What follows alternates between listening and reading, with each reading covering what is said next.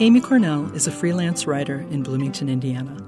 Pre-COVID, Amy co-led writing circles with incarcerated women at the Monroe County Corrections Center and creative writing and memoir circles for women writing for a change of Bloomington.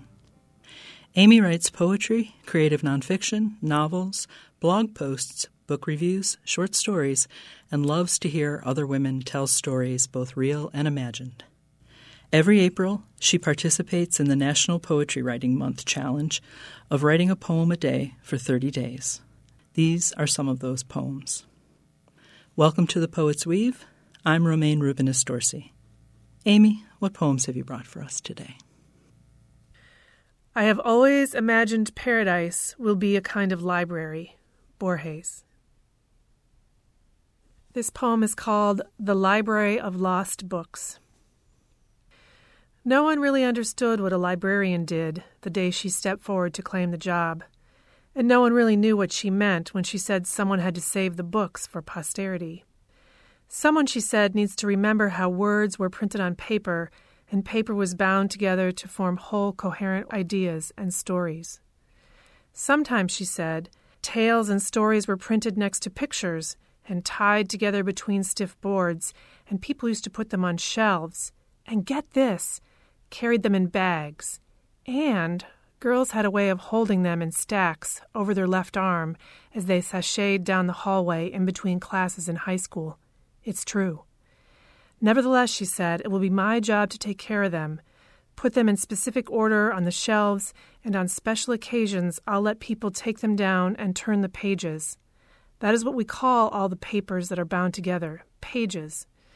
And then when people leave, I will put the books back on the shelves in the right order. So the next time we need them, we can find them. She asked for as big a building as we could get her, preferably brick, and she filled it with shelves. Those are wooden boards nailed together that helped her stack books up high so she could fit many of them in one place. And oh, what a place! She built this castle, this library, filled with these pages and stiff boards, and it smelled like old things, like the back of your grandmother's hand, and dust under the piano, and lace.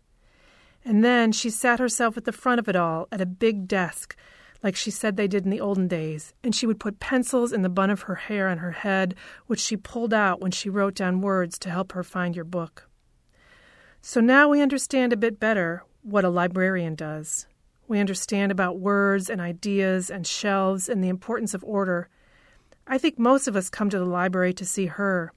She tells us to be quiet, and we watch to see the dreamy look on her face as she runs her fingers over the spines of the books and chooses one for us. No one knows who will take over for her when she's gone. Transferable Skills for Poets.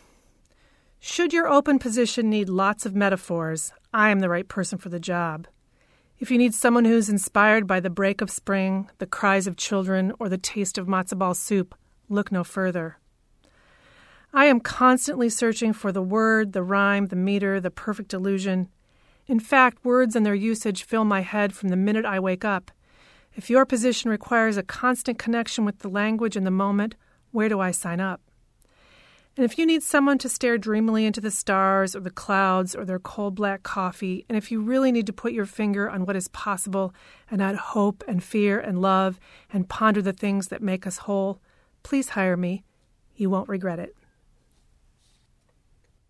Instructions for telling your left hand from your right.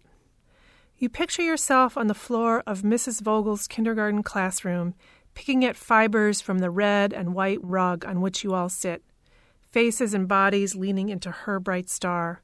She asks, "Who can show me their left hand?" And you raise your hand carefully, not fully understanding the question.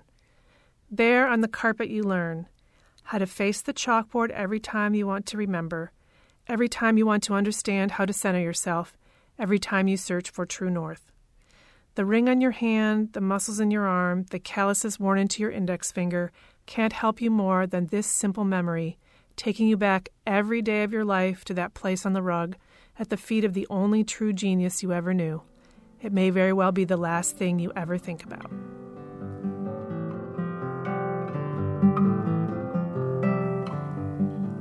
You've been listening to the poetry of Amy Cornell on The Poet's Weave. I'm Romaine Rubinis Dorsey.